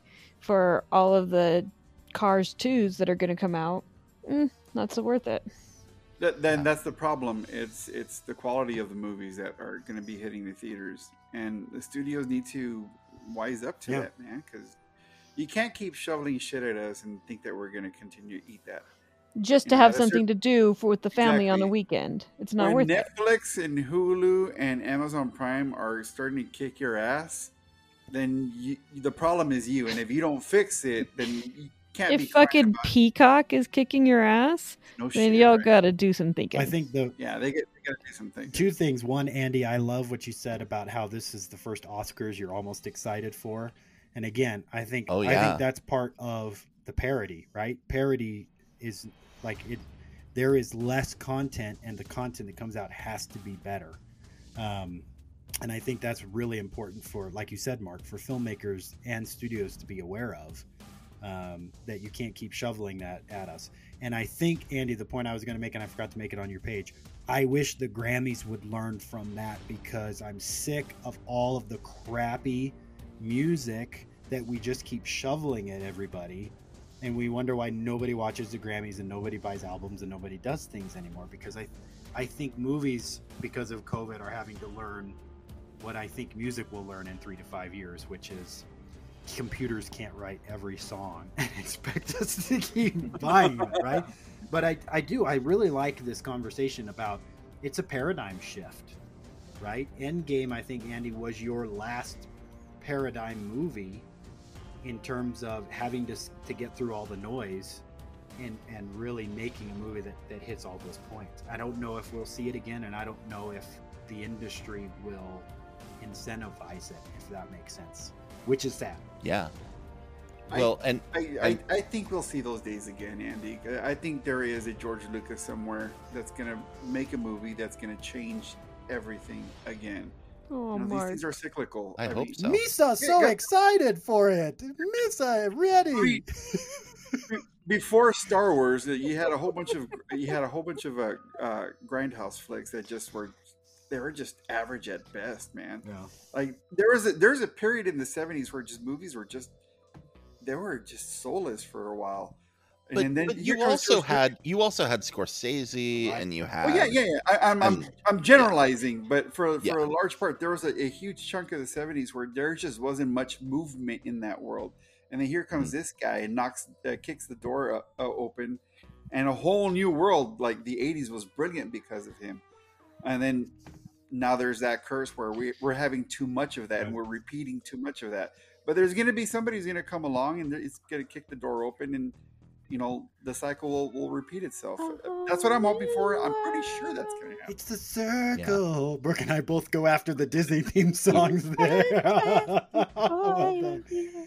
We'll get to the Disney. Anyway. Like, I am actually sad Raya is not coming out when everyone can go to the theaters, because that movie is so good. And if I feel like if anything would get everybody back in the theaters, that might be it, because there's something in that movie for everyone. If they can re-release Avatar 16 and a half years later and still make money, always hold out hope that did you guys like the original Avatar? No. I liked it. Friendship Timeout. I want the 4 hours. I like Sigourney Weaver in it. I want the 4 hours and 12 minutes back of my life. Yes, please. I don't know. There were things about it that I liked. I appreciated it. There you go. But I wasn't I wasn't moved by it. It didn't hit me on a level where I felt like, oh, I'm learning something. I'm moved by something. I can see a larger piece of humanity. I felt like it was like James Cameron showing me all the really cool things he could do with his toys. I was low-key mad at it. These are really cool. I dug this shit out of it. Yeah, I was mad at it. We weren't really friends. Because I want that. It was. I don't have. That's a good word. That's a good sound for it. That's the sound of John Woo's doves pooping on you. That's exactly. I was waiting for it to be this big, and everyone was like, "Oh, it's amazing! Your whole life will change. You have to see it in 3D." And at the end, my head was hurting, and I was bored, and I had to pee really bad, and I was out of red vines, and I was just like. Oh, maybe out if of you red ate vines. some Irish nachos. I was seriously. Nothing would have made it better. I was seriously bored too. I can't lie. I kept waiting. I could have done with some Irish nachos. I had such big expectations of it, and then I was like, "Is this the same guy that made Titanic?" And then I went, "It's Titanic on a planet." Makes sense. Yeah, exactly. Yeah, makes sense. I'll never let go, except for right now. I dropped my necklace over the boat. Call back to our Adam Sandler jokes. I like it. No, anyway, I mean, it's like you said, Andy. It is. Endgame is. I like it. Endgame. I mean, here's $1 billion idea, though. You like a lot of Bond movies too. Put all the Star Wars movies back in. Make sure that they re-released all of the Lord of the Rings movies in IMAX, and no one could go see them. Get that back out there. Heck, put the Nolan Batman movies back in. Get these movies that everybody loves to go see, and get people back in theaters for big fun communal experiences. Yeah, bring Here- back Porky's. No, not Porky's. Here's another thing. 4th of July, Hamilton sing-alongs. Oh, I was hoping you were going to say Independence Day. I'm like, yeah, Bill well- Pullman. Okay, I mean, you can do Independence Day too, Today but is our Independence Day. But for Okay, I people never who saw like that movie singing either. with the Hamilton, you can show up with a big group of people and everybody can sing along, and you'll be back in the theaters and people will love it. Masquerade. Anyway, I think folks would dig doing all of that, and that might give people a reason to go back in a theater. I think So- like you said, Mark, there and Brooke, there are people I think who will brave anything. But I think there is a definite subset of people who are kind of when something's taken away, you really look at whether you need it or not. And I think a lot of people are looking at the movie theater experience going until you make it user friendly again. I think a lot of people aren't going to go back, and it's not the movie theater necessarily's fault. I think it's just the nature of the industry. But that's what airline travel was 10 years ago, right? Why do we need to take planes? It's really boring. And then planes made it more attractive again, and we went different places, and we went nonstop, and everything was fine again, right? So, like you said, the hope is that it's cyclical. My worry, Andy, is that studios are adjusting to not have the theater experience, right? Yeah. It's like that's what I worry about. It's too. like the big joke of Netflix making a documentary about Blockbuster, who put Blockbuster out of business, right? Like, let's talk about the greatness of Blockbuster, who we killed, right? So, like, it's almost like the carnage of theater is its own. It's its own joke now, right? Like, how we make jokes about cassette tapes. Oh, remember cassette tapes? Yeah, we started there, and that's how most of us got to where we are. That kind of stuff. It just makes me laugh. Nothing wrong with cassettes. I know, and Yeah. they were still my favorite. But I still have an 8-track. I may have a laser disc downstairs or two somewhere. But yeah, that's the same kind of thing, Andy. It's kind of like I worry, like you do, that people recognize the trend and then make sure the trend stays. And the Netflixes and Amazon Primes are going to go, yeah, theaters. I mean, come on, you don't need those. We'll just do everything in studio, and the actors can show up, or they can do it in the comfort of their own home, and you don't have to. Nobody has to work that hard anymore, and still crank out really good quality content. And I don't want to watch new movies at home. I really don't. I want to watch some new movies at home. too. I enjoyed watching like Judas and the Black Messiah by myself. Like, I didn't need to go to a theater necessarily to see. I'm glad I watched Wonder Woman 84 at home. Well, yeah, because I wasn't going to go to a theater. Well, yeah, that too. I would have been a little mad that I saw that like in a theater. Mark's glad he watched Porky's at home. Yes, he is. This morning. Different reasons. So, but like I went to a critic screening of Tenet in like whenever that came out. And there were only like 15 people in a big IMAX theater here in Austin, so there was plenty of social distancing. But I sat there like wearing my mask and watching that movie, and that is a movie designed for the theater experience. It is loud, it is really beautifully shot, and I was like, this is not worth the like risk I am taking, even though I feel like we've like tried to like make the risk like fairly minute. And I'm like, this isn't going to save theaters. And even if this came out, I wouldn't be like, oh yeah, rush out to go see Tenet. It's a good movie, but it's not like, oh my gosh, Well, the good news is COVID isn't real, so y'all are good. Stop your conspiracy mongering. You'll get us kicked off Facebook. Oh, sorry. No, Delete I'm just that. kidding. Delete that. Don't worry about it. Okay. Hey, so after that, do we have any other last things we want to say about Skyfall before we do our normal bits? Top 3 theme songs in any Bond film, easily. Oh, Adele wins it. Oh yeah, okay, yeah. How did we not talk about Adele? Yeah, Adele Oh my wins it. gosh. Well, we were kind of talking about her the whole time.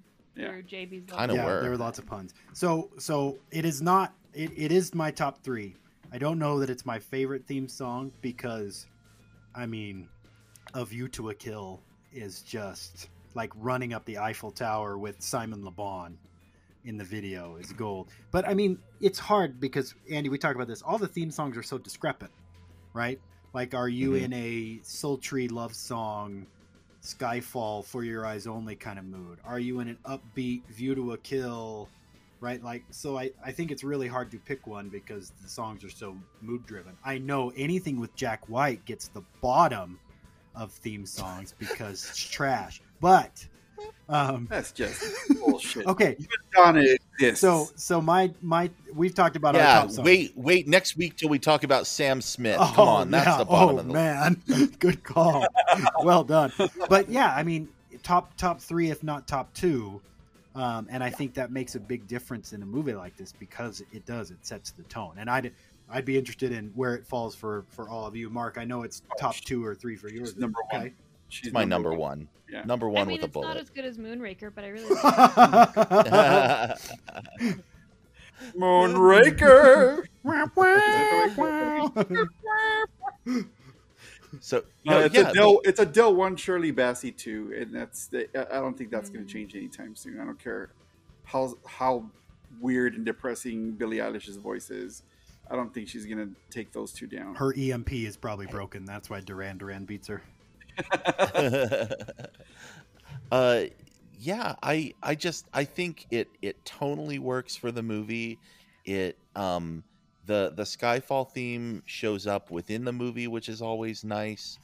We didn't talk about it in the Casino Royale episode, really, but like there's I think there's something to be said about the Casino Royale theme just because that like I think the lyrics for that especially also like tell the story of the movie as well. And that Brooke just revealed something very heartbreaking.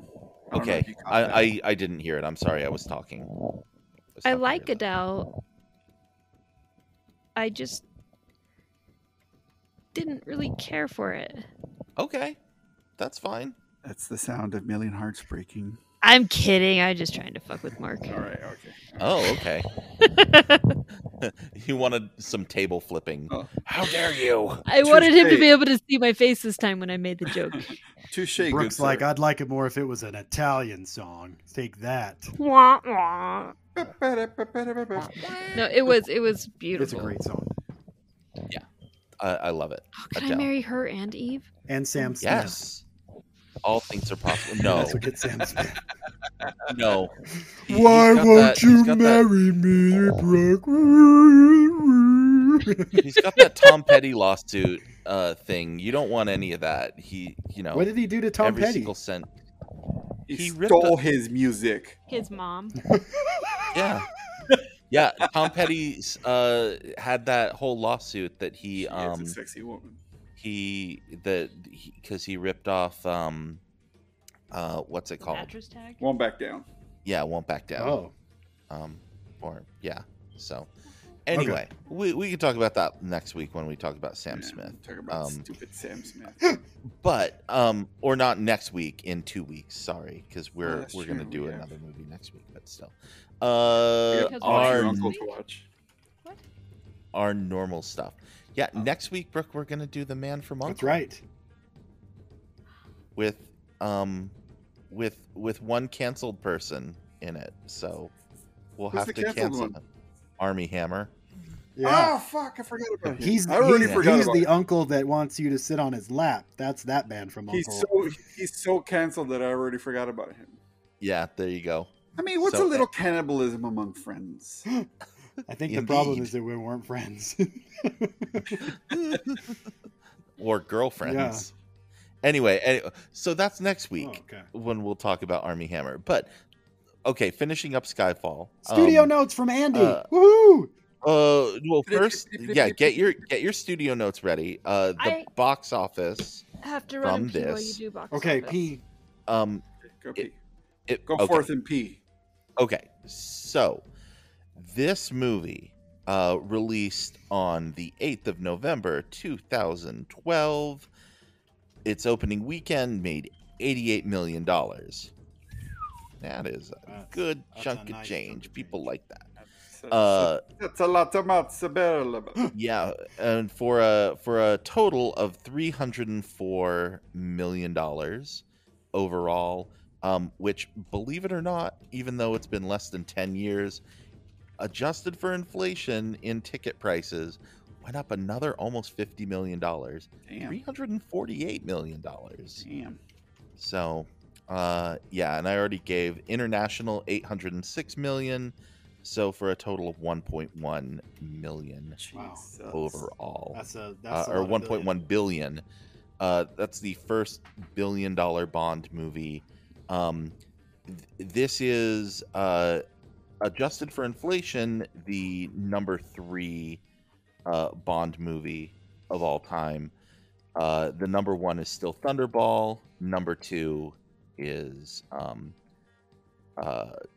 what's it called? Goldfinger. So, but yeah, they did very, very well. So lots of money for them, and a big hit. $1 billion franchise. Is Brooke back yet? Okay, no. We'll start studio notes without her. I only have one studio note. Perfect movie. Don't change anything except don't shoot the girl. Don't have Silva shoot the girl. Yep. Yeah. That's my only thing I would change in this movie. Horrible. I just don't change a thing. I think the movie's perfection. I want more Javier Bardem, Daniel Craig touching flirtation. I loved that. You just want an open sex scene. I thought it was such a great touch because it was like the old 50s and 60s bad guys, right? It's that little, how do you use just the openness and the sexuality and how it plays into how it puts people on edge as a character, right? I just think he was so well crafted of a character. Do you think it was like sexual in nature, or was he just fucking with Bond, making him uncomfortable? That's why it's a great character trait for a bad guy, right? How do you gain power over someone? Just make them really uncomfortable. Yeah, exactly. Yeah, I loved it. I loved this character. And I mean to use like sexuality and pleasure as a weapon and a grooming technique to extract information. I mean, this is what they've been trained in. It's what they do. Right. Yeah. We've had this discussion over and over. Like, how often do you actually have to seduce someone to get information from them? But they're trained in those things, and I love it, and I think it's kind of funny that he's using it on his fellow agent who would obviously recognize it. So I like that. It's a little bit funny. This feeling inside. Well done. Yeah. So this was the first theme song of James Bond to win the Oscar, right? If I remember correctly. Was it? Did Shirley win an Oscar? No, I think. Let me look, because I thought Shirley Bassey won. Where's my notes? Nominated: Live and Let Die, For Your Eyes Only, Spy Who Loved Me, and the unofficial Casino Royale. Skyfall, first theme song to win an Academy Award for Best Original Song. Really? Yeah, that's correct. And somehow Sam Smith also won, even though, which is terrible. And I think the other funny thing I remember is, do you know who was first offered Javier Bardem's role? Who? Which is super funny in context. Think about Sam Mendes. I know this. Jeremy Renner. Yeah, that's actually. If you say Jeremy Renner, I swear to God. Think about Jude Law. No, think about Sam Mendes. Think about his films and who his main characters were. Oh, Leo DiCaprio. Creepy. Kevin Spacey. Yes, Kevin Spacey was offered the Javier Bardem role, which meant he would not have had to act at all. He would have just had to be himself. But that's why I guessed Jude Law, because I was thinking Road to Perdition. Oh my gosh, he would have. He was great in Road to Perdition. He would have been great. He would have been great in this role too. Yep. I mean, they're still trying to bring him on board. I am very excited for the next Sherlock Holmes. I'm not gonna lie. Yeah, enjoy those. I like Jude Law. I think he's underrated at this point. Isn't it? There was like that year where Jude Law was in like 8 I know. and it was like, you don't have to make every movie Jude Law. Leave some for everybody. Share. I remember the other thing I remember is, like you said, the cheap product placement. Wasn't Daniel Craig in like a bunch of Heineken commercials?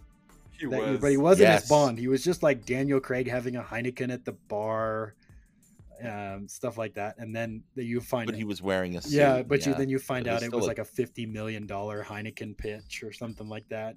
You're going, wow.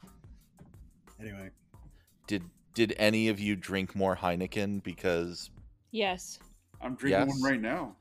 really, No. because Daniel Craig endorsed it. Wow. okay. Mark's. I don't think Mark. It makes me feel sexy, like I Daniel. think Craig. If it touched his lips, it'll touch mine. Wow. All right. I say as I Once, rub the once bottle up again, the bowl. I'm excited to miss a thing. I'm just very excited to miss that thing. Let me put the video on. There now. you go. Brooke, do you have any studio Yeah, notes? what were your Anything studio you notes? change about this movie? Studio notes. Do I have studio notes? More Eve Oh, Fair. more Eve, yes. Yeah, I like and that's about it. Yeah. No, it's a good note. Pretty I perfect do think movie. Not a I lot think to they did a change. really good job with her. I do think they could have done more. Yeah. Yeah. Agreed. Could have. Absolutely. that. Same with Q. But I love how they reintroduced those two characters Yeah. organically into the movie. Just Yeah. absolutely brilliant. Yeah. And I love how, like, when you find out that that's Q, you're expecting like all these gadgets, and all he gets is a stupid gun and a little radio. Yep. Like, it's just so brilliant. We don't really go in for that anymore. It's so fun. It's so fun, and the fact that Like, it's way to Ben fuck with the Whishaw. audience, right? Yeah, it's freaking Paddington. Oh, I love it. It's Paddington, it's true. I love the Paddington I movies so much. know. There So is do just like so much goodness in that. Like, it's just beautiful. This is something I picked up from my local toy store called a radio. So that best tech or gadgets then. I'm gonna go with Silva's teeth. Oh yeah. Dude, come on, the Aston Wow. Martin. Yeah, it's His gotta be the eyeball Aston Martin. changed. Like, oh yeah. I mean, there's a lot. You know, it's funny because all of the tech is like the side stuff. But Mhm. yeah, I mean, there's all kinds of fun stuff in there. I think the Aston Martin having that back is always gold. Yeah, Always. yeah, it's a good way to thread that needle. Yeah, but this is a very less techy. The bad guys get all the tech, right? It's pretty techless. Yeah, they're Oh. they're hackers. Yeah. They're That's the whole. they're evil That's the whole hackers. premise of the Rocky IV, right? You go back to your roots with sleds and sledgehammers and nails, and the other people have the other people have computers and helicopters, and you still find a way to win. steroids Yep. and I will say that the glass cutter, as it does, it's like buzzing as he's walking through the doors. pretty cool. That is cool. Pretty cool glass cutter. Like it's so low key under the radar until it stops, and then you're like, "Oh, dude." Yeah. Not a very quippy movie, but best one-liners or quotes. There is no better James Bond writing than his story of the rats. Oh, That is dude, possibly the best monologue of any James Bond film. Not only because it ties into the two of them and M, but just how he relays it. How he tells the story is just terrific, right? Makes the little noises Oh. of them eating coconut. Oh, the scuttering and everything. Oh. I'm gonna say my favorite quip though is the trigger has to be pulled or not pulled. Hard to know which is in your pajamas, right? That line was pretty funny with Q. Yeah, it's pretty good. I will say my favorite was when Mallory was walking out, and he's like, "Don't cock it up." It's such a Bond thing to do, to fuck everyone. I love Silva looking at Bond and saying, "Do you see what comes of all this running around, Mr. Bond? All this jumping and fighting, it's exhausting. So dull." Relax. You need to relax." Just the way he delivered that was perfection. Yeah, that was really great. I think my favorite single line is just Albert Finney, "Welcome to Scotland." That's great. I love that. I love that. Yeah. But along with the monologue about the rats, M's monologue about why do we need agents, and ending with the Tennyson poem is that's a good one too. Close second. Juxtaposed with everything that's happening, that's going to culminate in the shootout. Just fucking perfection, man. Yep. I don't think we've been formally introduced. Very good. My name's Eve. Eve Moneypenny. Eve Moneypenny. Yes. Yeah. I squealed in that one scene when it's revealed. I mean, we all knew who she was, but when she says it, just fucking awesome. Yes. Well, that's the whole thing. It's, it's planting a seed and payoff. And even when you know it's coming, it's like, it's so gratifying. Yeah. You get a release of sorts. Yeah, you do. It's, I mean, that's comedy. That's how you even when you're expecting something, it's still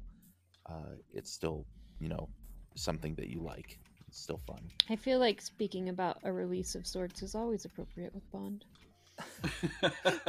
Some say it's his trade. Not false. Yes. No lies detected. Are there best side characters in this movie? I mean, Albert. I guess, Albert Finney is going to be up there. But Moneypenny would classify as a side character, right? Yeah. I love and so Q. would Q. Yeah, Q is awesome. Gareth Mallory. Oh, he's great too. Mallory. He comes around.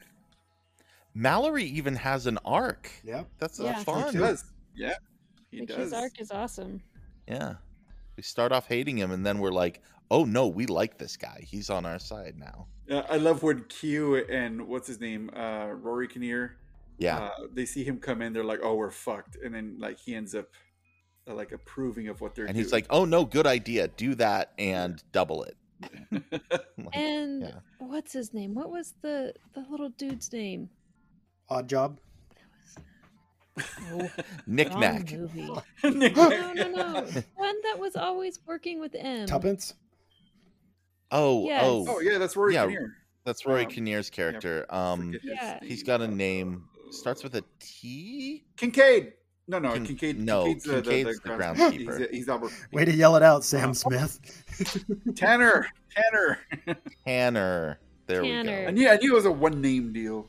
Yeah, he was great. I didn't know he passed. Yeah. He has sex with a pig in a show. Oh my gosh, that is... Which is so disturbing. Don't feel like I needed to know that. That's, the Black Mirror, the national Black Mirror. anthem. That's the opening episode of Black Mirror. It's messed up. It's insane. All of Black Mirror is messed up, except San Junipero, which is beautiful. That's how you bring home the bacon, though. We have... Oh, God. Terrible. Okay, Brooke. He really hammed it up.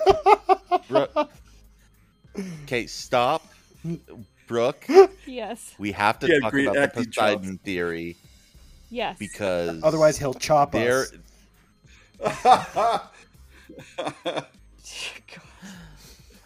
Sorry. Poseidon theory is alive. Poseidon theory not only alive, when he falls into that frozen pond at the end, and he's like gets supercharged by it. Essentially, he comes out and he's like, he's better. Yeah, he is. Regenerative frozen pond power from Scotland. Who knew? Yeah, no, seriously. It's like, it's man, the Loch good thing Ness. we have this. Ponce de Leon went to the wrong water. The Loch Ness was always a pet of Poseidon. Yeah. Oh, there you go. Nessie. There you The, go. he came out girl. erect in his whole body out of that pond. Oh. the water was cold. There was shrinkage. I was in the There was no pool. Okay. No. Welcome to we Scotland, all sir. agree on this. No, but I think he literally gets shot off of a train into a river, and he's like, "Nah, I'm good." Yeah, he survives by going to the beach. Yep. Yeah. Yeah. I'm just gonna float down this river, let the water rejuvenate me, and then I'll live on a beach. Yep. The waters will take me to the Caribbean. Yeah. So, yeah, I love that. You know, that river in Europe somewhere that goes directly to the, the Caribbean somewhere. That river. They were in great. Turkey, right? In the opening scene. Oh yeah, I guess. Well, technically in Europe. So, through the river to the Mediterranean, past To the grandmother's Atlantic, house to we the go. Caribbean. Yeah. Poseidon, he travels through the water. He's good. He's got water tubes. Make Old it happen. Nessie came and picked him up and ferried him off. Yeah. So we all agree this is a good Bond movie. It's a great Bond movie. I It is will the hear no Bond dissent movie. that this is not a good. Agreed. The greatest Bond movie. And is Bond a good person in this movie? He's redeemed. Yes. Yeah. Yes, very good person. He's all right. He's got some. I think he's a very good person. Is he though? He chooses to come back even though he doesn't have to. He does the wrong things for the right reasons. How about that? I feel Yeah. like he's Were they wrong though? backwards. Well, He kills a hired assassin. I mean, Is that ethically is the taking of life correct in many instances for the right reasons, correct? Yeah. So, I mean, I would say he is the person his government made him to be. Yeah. I think he's I would say trying he to is be a a real good person. He is a in real this person. movie. He is Yeah. the whole person. He is Yeah. flawed and he is good and he is whole. Yep. Agreed. Yep. And he's not And Jeremy that's Renner. Skyfall. Okay, so that's Skyfall. Like There I was said, no next- rendering or Mark having sex with everyone, so it was good. or pigs. War pigs. we're throwing no, pigs not into war this pigs. mess? Not war pigs. Sorry, I heard War- war pigs. War pigs. Y'all get them gum-damn pigs out of here. I draw the Okay. line at pigs, y'all. So, okay. Next week, like I said, we are doing The Man from U.N.C.L.E., which is another spy movie. Came out in Snowy River? 2015. It's got Superman in it. It's got Cannibal Jones in it. And I've never seen it before. Not the real Cannibal Army. you will enjoy this movie, Brooke. It is fun. It's fun. It's a fun is. movie. How did It's a I fun get to be movie. such a nerd and like movies so much without having seen so many of them? Yeah, it don't have happens. to. There's too many movies. It's impossible to keep up with all of them. It is a mission So- impossible, Brooke. I hate you. Jesus. I hate you. But it's a lot of fun, and like you know, maybe and I I'm think a married a good winner. reflection on like other people trying to do what Bond is doing. It's like semi deconstructed, highly stylized, but mostly it's just fun. Yeah, And good I choice. Can't wait to talk about it. Yeah. So that's it. Thanks everybody. Don't yeah. I don't know. Don't be evil assassins that turn against your country or whatever. Yeah, don't storm the Capitol. Yeah. Be good to each other and take care of your boss like your mom or something. And party on, That's- dude. and party on, dudes. Okay. And keep wearing your mask, you pigs. Yeah, keep wearing a mask, especially Texas. God damn you, Texas, wear your masks. Hey, listen, Mark and I are going to be vaccinated at the end of the month, and It's we're the going to end be of the immune month. by like middle of April. We're still going to wear our masks. Yep. Right? Yes, sir. Yes, we are. That's right. So, I ain't gonna Yeah. stop wearing it until we're all good. Yep. Till we're all good. We're all Except good. for JB, we don't care about No. him. He makes too many Renner jokes. I am so far down the vaccine list. I don't even know when they'll let me do it. You're too healthy. You need to get you one of them pre-existing conditions like we got. I gotta find me one of them. I sound like Sam Smith. Can I get a vaccine? We have premium conditions. Yeah, we got a fast pass because it's like I have high blood pressure. I got that diabetes. Mark's Italian. They put him right at the front. Yeah, whether they like it or not. I'm like, I'm getting the vaccination. Capiche? That would be great. I'm gonna make him an offer he can't refuse for the vaccine. Uncle Vinny gonna come down and tell you it's my turn. I'm gonna make you an offer you can't refuse. Oh yeah, and don't forget, go listen to Yours, Mine, and Theirs with Mark this month, and me all next month. And me the month as we after. talk about that stuff. We're And Brooke classing the month the joint after. up. We are classing the joint up. We're doing something. Go I don't listen know to that this was classy. Anybody got some Yeah. nachos? We're gonna hybridize it and call it Kiss Yours, Kiss Mine, and Kiss Theirs Goodbye. I think the guys are listening to this right now. They're like, shit, we're going to have these guys on. Wow. I like all the kissing though. That sounds great. Let's do that. Okay. Okay. Did not kiss thanks. for nachos. Wow. Oh, yeah. Okay. Irish nachos. Brooke, I'm booking my plane flight to Salt Lake. I'll see you. Happy I'll see you St. soon. Patty's Day. Happy St. Patrick's Day, Irish everybody. nachos. Okay. They're always after me, Lucky Mark. Nachos. Whoa, wow. Big kiss, everybody. Bye. Mwah. Big kiss. Mwah. Keep your teeth in your mouth. Or don't. Or put them on a plate with everything else that's done.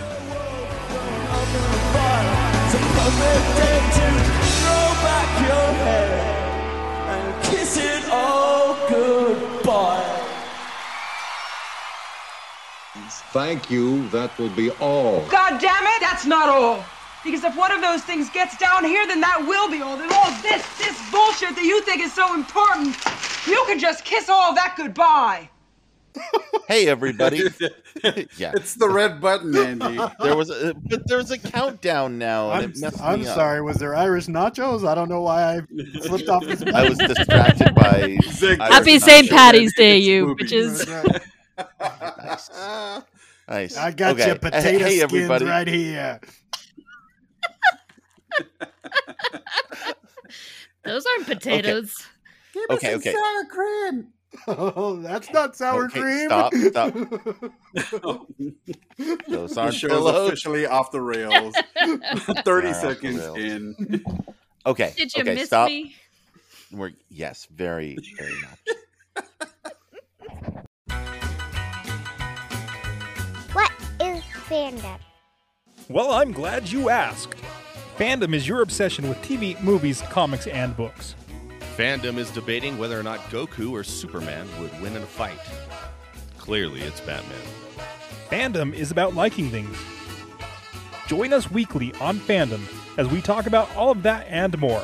Subscribe at fandompodcast.com. This show is part of the Geek Nerd Network. Find more shows like it at geeknerdnetwork.com. This is Jen.